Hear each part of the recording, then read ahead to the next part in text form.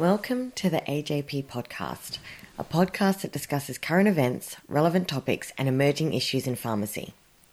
I'm your host, Carleen McMaugh, and together with my producer, Jared McMaugh, and the Australian Journal of Pharmacy, we are bringing you a podcast that draws on the opinions and expertise of pharmacists from all settings and experience levels, from those pharmacists who've already been a voice in the profession to those who have never had their voice heard before. In this episode of the AJP podcast, we'll be discussing career progression. Has your career turned out the way that you expected it to be? Has it been a linear progression? What are some of the ways that you can enhance your skill set? What are some of the ways that you can add to your resume and give yourself a competitive advantage? We discuss aspects such as volunteer work, having a standard baseline, and how pharmacy can really prepare you for many career opportunities and lend its hand towards transferable skills. Please listen in to the several pharmacists that we have who share how their career experience and any advice that they might have for progressing your career as they have learned through their experience and their journey in career progression. Taryn Gill and Tinu Abraham talk about being open and learning whilst getting new opportunities, persisting whilst trying to break into a new career avenue, and asking yourself, am I enjoying what I am doing? They discuss leaving a job with good references, and they share their journeys and building connections with the university and how things don't always work out how they anticipated it. Brilliant. So the next question you've both sort of alluded to, but it's about just your career progression. I guess sometimes people do get stuck in a role or their first job and they don't know what it looks like and what the opportunities are. So I guess a little bit about your journey to kind of motivate the next person who's thinking about starting theirs or changing theirs. Okay, so I studied at the University of Auckland. I studied at the University of Auckland in New Zealand, and I did my internship in Auckland. And I moved to Alice Springs basically on a whim. My mom is a nurse. She's a mental health nurse at the correction facility there. And I just went to visit her, and I walked in. The way I got my first job, walked into the local pharmacy, and she announced to everybody that I was a pharmacist. Yeah, and I needed a job. And so the pharmacy owner, which is Maria, which I talk about, was the one that came up to me, and rural Australia, of course they need pharmacists. They said, you want a job? Sit down, interview. Yeah, so I got the first job. But who said, the colonel said something this morning at the plenary saying being open, he fell into his career path as well. So I just got to Alice Springs. I didn't know anything about Aboriginal health or nothing about Aboriginal people at all. And I got into that space, and I got into that space. I found that I really enjoyed working at Congress, which is the local Aboriginal health service there. And I used to look forward to the days I was actually rostered at Congress. We worked with a few other local pharmacists. I worked at about four other local pharmacists there as well. So I was just, I guess, from there, I enjoyed it for 2 years, and I thought, what next? It's just being open to the next career option. I thought I wanted to try something different, and it was time. I was so young, so why not? I wanted to try hospital, and I applied, and I applied to a few hospitals, and I was like, yeah, no, not yet. You're not quite. Okay, I kept applying. Yeah, so keep going, and I was happy to go anywhere. Like if you're still single and not attached, not being stuck in a particular place. I went to WA Geraldton to finally get my hospital experience, and I worked at the private hospital there, St. John of God. But I worked it was the community pharmacy was contracted to send a pharmacist up to the hospital. So that's how I got that. I did an interview over the phone. She's like, "Are you happy to come?" Next day, flew in. I got there and I thought I would have a day break. She's like, you're starting work tomorrow. Oh, okay. So got that experience. I thought, okay, no, this is not for me. But just being open to the next thing and the next thing and saying, yes, okay, this is not for me. I love this. I've got the experience now. And now I know I don't really like this. So what next? Thought, okay, Melbourne, city. I want to try something in the city. I've been in the country for a while. Let's try the city. Came to the city and I was just open to, I worked as a locum for a while. I worked in a pharmacy that did only aged care. So we did aged care dispensing, and there was no real community pharmacy, just upstairs doing a lot of aged care around Melbourne and visiting nursing homes. And so I did that for a little bit. Then the Aboriginal Health Service came up and I said, oh yes, I actually remember enjoying this. I'm going back to what I did do enjoy. So I guess the way my career has sort of turned out is, I wish somebody told me about a mission statement. You make one now. make one now. Make one now. And it can change, by the way. It can change. Funny enough, I guess not even. I guess without having a proper mission statement, my thing has been, am I enjoying what I'm doing right now? Am I enjoying going to work? And even in the daily, like everyday daily job, I try to go like, a step above for my patient. You try to do the most. And so people remember and say, oh yeah, I would love to have you back. And every job I've had, they said, if you want to come back, you're always welcome. You want to always live that way, like you said. Yeah. And so, so when I apply for the role here, you have good references, good backup, experiences that you didn't know you would need in future. Like, one of the reasons I got the role was you've worked in Aboriginal health before. Okay, yes. So being open to, is this another advice? No, I'm giving. Being open to explore new opportunities, saying yes as much as you can without overburdening yourself. And just every day just showing up as your full self to whatever you're doing. Yeah. I love how much I'm learning about you through this. This is really awesome. This is interesting. Yeah. It is really interesting. Listen to all of this. I know. I have to commit time, and then I'll learn even more from everyone else. I feel like I want to own a community pharmacy. Yeah, I'm like, yes. Come. Let's do it. So my creep out. So I have an older brother who's a pharmacist, which is why I didn't do pharmacy out of high school. My Indian parents would be far too happy. I thought I'd be a bit of a pain. But to be honest, I actually really didn't know what I want to do. I did a Bachelor of Science, and I ended up and I worked as a chairside assistant in dental surgery. So my employers at that time thought I would do dentistry. My mum always thought, oh, look, you'd be a great GP. And then I ended up majoring in pharmacology and anatomy and histology. And in that year, the master's course came out. So I'm very grateful for that master's course, even though the first few cohorts, they were probably just working out the course. But it was because there was no way, if I had to have gone back and done 4 years, that I would have been a pharmacist, and that would have been a shame because I like being a pharmacist. I was a pharmacist too. Yeah, thank you. No. So did the 2-year course.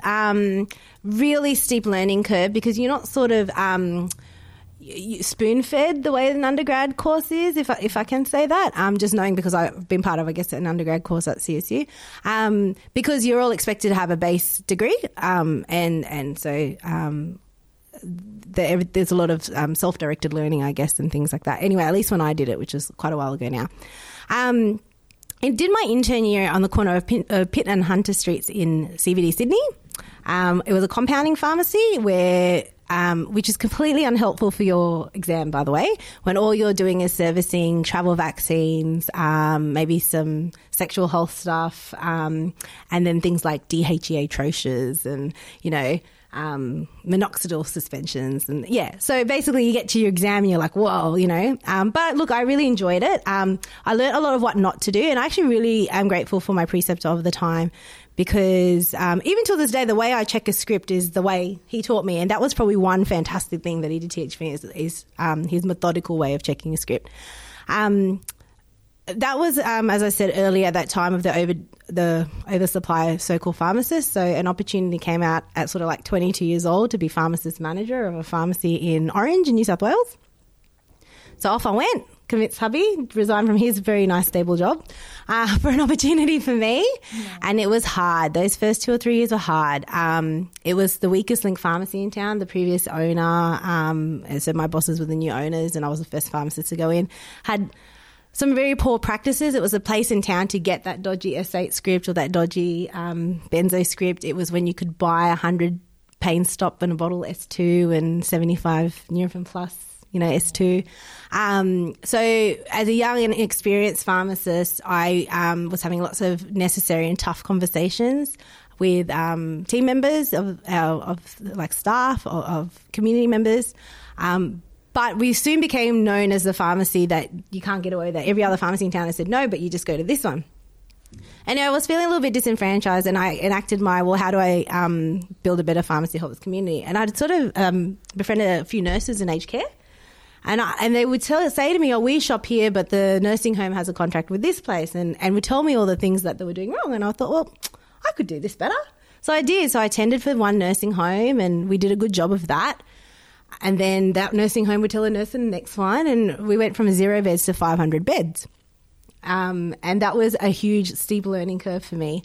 And, I started taking on my first interns, and that's when I sort of approached Charles State University and said, I'd really like to, even if I could just, be the little actor in your role playing when you do Oskies, sort of started there and you sort of find your way in. And so that was a really, really important time. So that pharmacy then relocated and it went from a sort of a small team of like 5-6 of us to a team of almost 40 of us in a new site.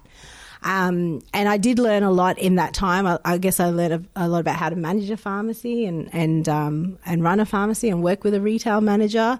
But it was really aged care. So did my AACP accreditation as well. So I could do RMMRs and QUM and all that kind of stuff. And then I went off and had a baby. And it's quite funny because if you look at like teams, you have your forming, your storming, your norming and your performing. And in that whole time, I really worked on team culture. I'd like do performance culture matrices and really try and work on team culture because culture trumps strategy every time. And in my whole career, there's been about 3 weeks where I feel like our team was performing and the person to leave, because it changes, it's dynamic every time someone adds to the team and someone leaves the team, it starts again. It was me leaving to have a baby. So that really sucked for me because I'd worked for like 3 years to get us there. Well, not myself, but the team had worked. So when I came back, I got the opportunity by those same people to say, look, I went back and I'd check Webster Packs and I'd do a few HMRs. But they said, would you like to be the network pharmacist for this group? They had about 12, 13 pharmacies at the time. And it was such a fantastic opportunity. I got to do all the professional practice development for the pharmacists in the group, their recruitment. There was an equivalent of me that was a retail manager. So I'd go into businesses and I would sit with the retail manager and teach them pharmacy. And the retail equivalent of me would sit with the pharmacist. So, for example, the pharmacist will say, we need more of us on a Saturday shift, and the retail manager won't roster appropriately. So then I'll go to the retail manager and explain, well, these are the reasons. This is what the pharmacist needs to achieve, because they're butting heads. And then so forth, the retail equivalent of me would go to that pharmacist and go, look, this person has to adhere to a budget. And so what are you saying is needed? And we would sort of go in and solve some of these issues. And I got to do their CPD plans. And it was really, really fun because it totally sounds bad, but I got to tell a lot of people what to do without having to do it myself. Which I know that sounds terrible, but that's certainly when my dispensary business manager and retail business manager now comes into my pharmacy. I kind of go there going, yep, you want us to do all this, but you don't have to do it. You're going to go back and expense this lunch and go back to your office, aren't you? And it's me and my team that needs to make this happen. But I have seen it from the other side. Whenever I had my next baby, really thinking, right, I've really proven myself. They're going to let me, they're going to back me. I'm going to own my first pharmacy. And it didn't happen. It just didn't happen. They weren't seeing the same things I saw. Our values no longer aligned. It was really disappointing. You think that, and I don't begrudge them at all. The reason I'm expressing my disappointment is because it's a true emotion. You think in your mind like, oh, I've got this little plan and this is how it's going to work out. And then it doesn't and you kind of go, where did I go wrong? And I don't think I did. I think I took some great learnings. And it just comes down to the fact that our values weren't aligned at the moment. And I was on my maternity leave thinking, well, what am I going to do? And this ad came out for hospital. And I thought, oh, my gosh, should I? They're just going to call me a retail pharmacist when I get there, which is exactly what they did for the first year. And so anyway, I approached and I looked at all the criteria. And it was quite funny because if I had tried to go in for a grade 1 or grade 2, I wouldn't have met the criteria. But because it was a high-level position and it was a grade 3, I could meet the criteria more easily by looking after a 500-bed aged care facility. Which is like, when I won Young Pharmacy in 2014, it was my work in aged care. So it was really good to have that background because even now where my pharmacy is, aged care is like the forte, and we know that with the Royal Commission going to aged care and all the rest of it. And so, I got an opportunity to do that. And I really valued my experience there. So, acute, my ward initially was rehab because it's the most, chronic ward. You see your patients for 6 weeks. Sitting in on case conference was really interesting because you don't do that in community all that much. But obviously all the acute stuff and having theatre. And we were a pretty big hospital. We also have Bloomfield Mental Health Hospital there, so largest mental health facility in the Southern Hemisphere. And then managing pharmacy. So I guess the other thing I should mention is I went from managing, a pharmacy will have 2 or 3 pharmacists and then 15 assistants to managing 12, 13 pharmacists and 3 assistants. Ooh, that's different. So anyway, I did learn a lot in that experience. And a bit like Tina said, I found that it wasn't for me as such. I think it's hard to build rapport if someone's intubated in ICU.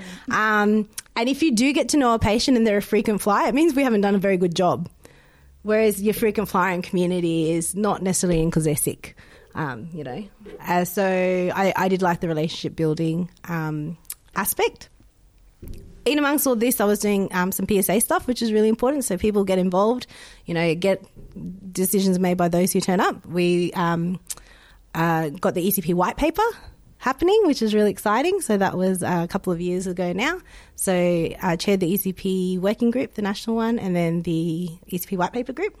That was a big learning because I'm a very colloquial person in the sense that I'd like to think I'm relatable because I'll just have a chat.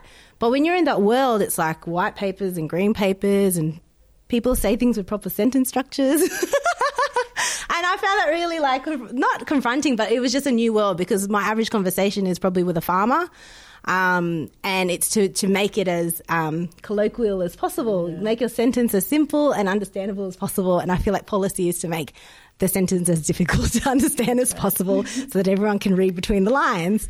So that was also another big learning, and certainly had a great opportunity to meet and greet with ECPs and NAPSA students. So that was really exciting too.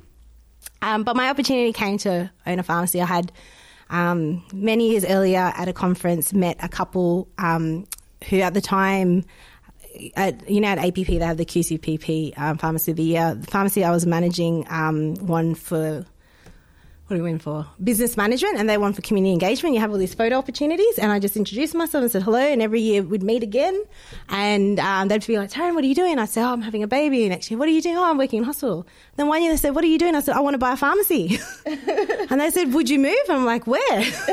and then, I think I met them in March at APP. I went for a drive to Victoria at Easter. June, I did a locum there, and by March the following year, I had an opportunity to go to the bank and move my family and rent a house and join a team. And so that's been a huge learning curve the last 2 years, particularly because I mentioned earlier culture is really important, and probably the culture wasn't at all right then, and we're getting there now, and we've had leaps and bounds on that because getting on that same page has meant we've been able to do better services for our community. And as for my career pathway going forward, I have a little bit of anxiety around this because when you're an owner, you don't really work in other people's stores anymore. And I kind of want to. I want to go and work in someone else's store to say, hey, we do it like this, you should do it like that. Or, oh, I don't do it like that at all, But I think you get tunnel vision if you work in the same workplace. And when I think about my career, I've got, another 35 years in it at least, if not 40. And so my last sort of qualification was my AACP one. So I'm thinking maybe diabetes educator next or something. But then with a young family, it's about balancing that all out so the cup doesn't get too empty. But I guess the point I'm saying is I think from conversations, some people think that ownership is a holy grail, and I don't believe that it is. I think it's another part of your pathway. You may not own all the way to your retirement. You might own for 10 years and then sell. But also just because you own doesn't suddenly become your persona, I'm a pharmacy owner. No, you could be lots of different things as well. Well, and I mean, Jared's a good example of that. Ross Suyuki talks about following fulfilling opportunities, the balance of patient care and teaching, and adding on research, and carrying out more training, balancing opportunities and prioritising. Has your career progressed as you might have expected it to? Did you have any ideas of what kind of roles you wanted to do and it's exceeded your expectations? I would say that it's exceeded my expectations. I started out, I wanted to do patient care, and that's mostly what I did. And then the opportunity came up to teach, and I liked it. I thought that's very, very, very fulfilling. And so I taught in the pharmacy school in Vancouver, and I thought that was really exciting. I liked it, and so I had this perfect balance of patient care, right, where I spent probably 75% of my time, and then teaching, which I did 100% of the time when it was the cardiology module, and the other time I was doing patient care. So I thought that was perfect. And then I upset it by being interested in doing research, but also realizing I needed some further training to really be able to do the kind of research I wanted to do, and so I went back after 6 years as a assistant professor. I went back to school and did a master's degree in clinical epidemiology and health research design, and a fellowship with a cardiologist, and in clinical trials. And so we started writing protocols and applying for grants and doing big trials. And so for my master's degree, I got to run a 76 center, 5 country heart failure trial with what became known as candesartan, but it didn't even have a name at that point. And we did the first trial of combination of ACE inhibitor by itself versus combination ACE inhibitor and ARB, we didn't find any benefit, but at the time we thought that would be a good combination, and so that was a really, really interesting experience, and I learned a lot from doing that. So, I didn't ask anyone for permission to do that. I just thought it was the right thing to do, so I did it. And of course, I was given opportunities. How do you balance all of your opportunities? You're assuming that I'm actually balancing it. I agree. It was a very presumptive question. I think the thing is that you realize you can't do everything, but do the things that you like the most, because those are probably the things that you're good at. And I found that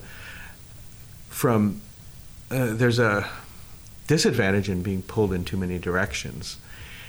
And if you gain some prominence in one thing, people will ask you. They're not shy to ask you to do other things. And they're not people that you even work for. And we always like to say yes. But what I did was I had a whiteboard in my office, and I wrote down a few of my objectives just in a little scrawl. And I kept it up there so that when somebody phoned me or I was answering my email, I could look up at the board and say, is that going to help me to get there? Actually, no. Okay, well then I won't do it. So it's a matter of prioritizing that, and that was difficult to have the discipline to do, but you can't do everything, and so that was something that's something that I tell the people that I mentor, is focus on what you want to do. I'm not going to tell you what you want to do, but if you know, write it down. I make them write it down on their whiteboard in their office, and when we meet regularly, I say, so, are you doing anything that isn't helping you to get there? And sometimes, a few things slip through, and so I give them a rough time about that. And it's a matter of focusing, and that's how you get things done. I'm lucky that I have an understanding family, and my wife, who's a pharmacist as well, is also very busy. But I do much more traveling than she does, and so we take turns. But mostly, it's 90% of the time it's me that's away. And so, for example, this week, it's a fantastic opportunity to come here and speak at the Guild meeting, and come to Melbourne and meet with you and other people. And it's hard to say no to that. But it's the first week of school. It's the beginning of our academic year. So, you could argue that I'm being irresponsible by being here, because I've left my 18-year-old daughter starting university. I was there for the first day anyway, before I left. And my 14-year-old daughter is in high school. So no worries there. But, all those things that happen at the beginning of school. Plus, the university is starting up again as well, and I'm head of a department. And so that means all the teaching is happening, and I had to make sure that that's covered before I left. And I have to check my email to see what kind of disasters have come up. Thankfully, touch wood, nothing yet. So you have to keep an eye on those things.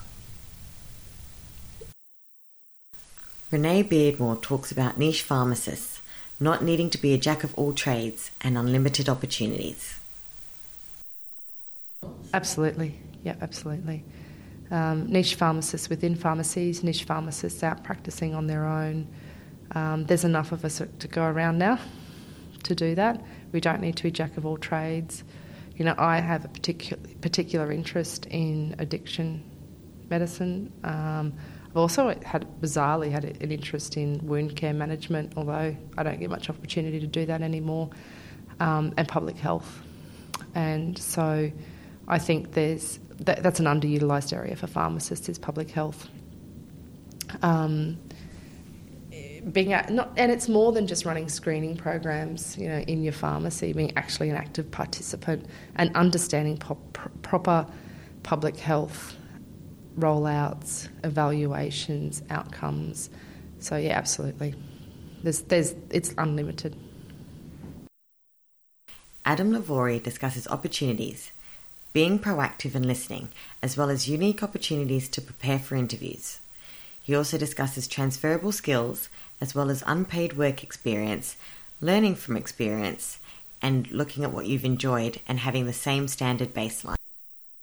I think it's sort of, equal parts willing to take on opportunity and willing to listen to other people, matched with, I guess, being proactive and actively seeking those things out.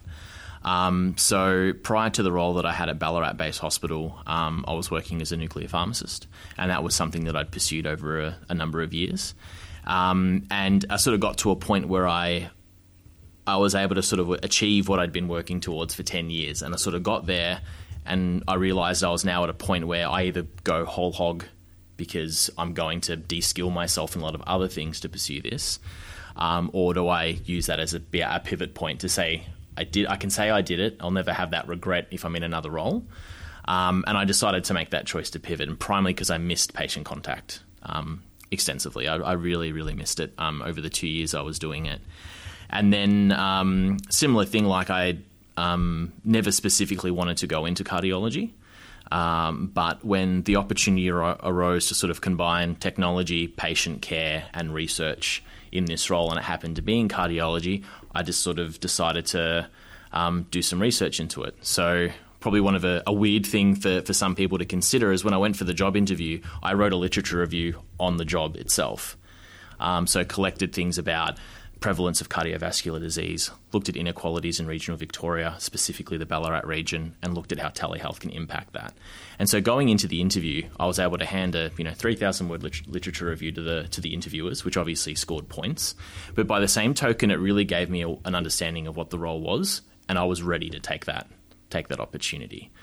So as weird as it might sound, sometimes doing some systematic reading about a job that you may or may not be interested in is a really great way to sort of help you make that decision, rather than pursue something for 12 months in practice and then realise, this isn't for me. And, I know people sometimes can feel like they're doing one step forward, two steps back when they change roles. It's not always the case, providing that you're able to pull that information from a different part of your practice into a new role as well, which definitely is the case for the work I did as a nuclear pharmacist. It was all quality control, systematic based, a lot of analysis, and I've been able to bring those qualities where I'm sitting in a room with clinicians that may or may not have that kind of experience with being able to create robust, strict screening tools and things like that, which I had to in order to release a radioactive drug in a safe manner.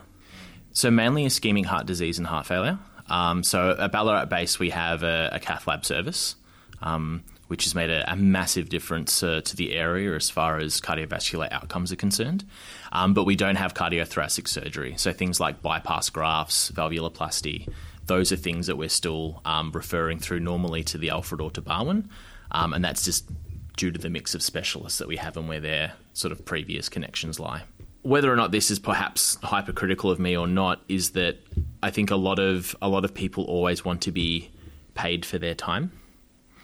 And a lot of the things that I've been able to get opportunities, a lot of it has been because I've been willing to not be paid for it, and engage in work experience and things like that. A lot of people think, work experience is only for awkward 16-year-olds to put stickers on cups or something like that. But definitely not. Every holiday that I had during my pharmacy career, I would volunteer at a particular store or industry or something to gain some perspective, because at the end of the day, people are more than happy to have someone work for free.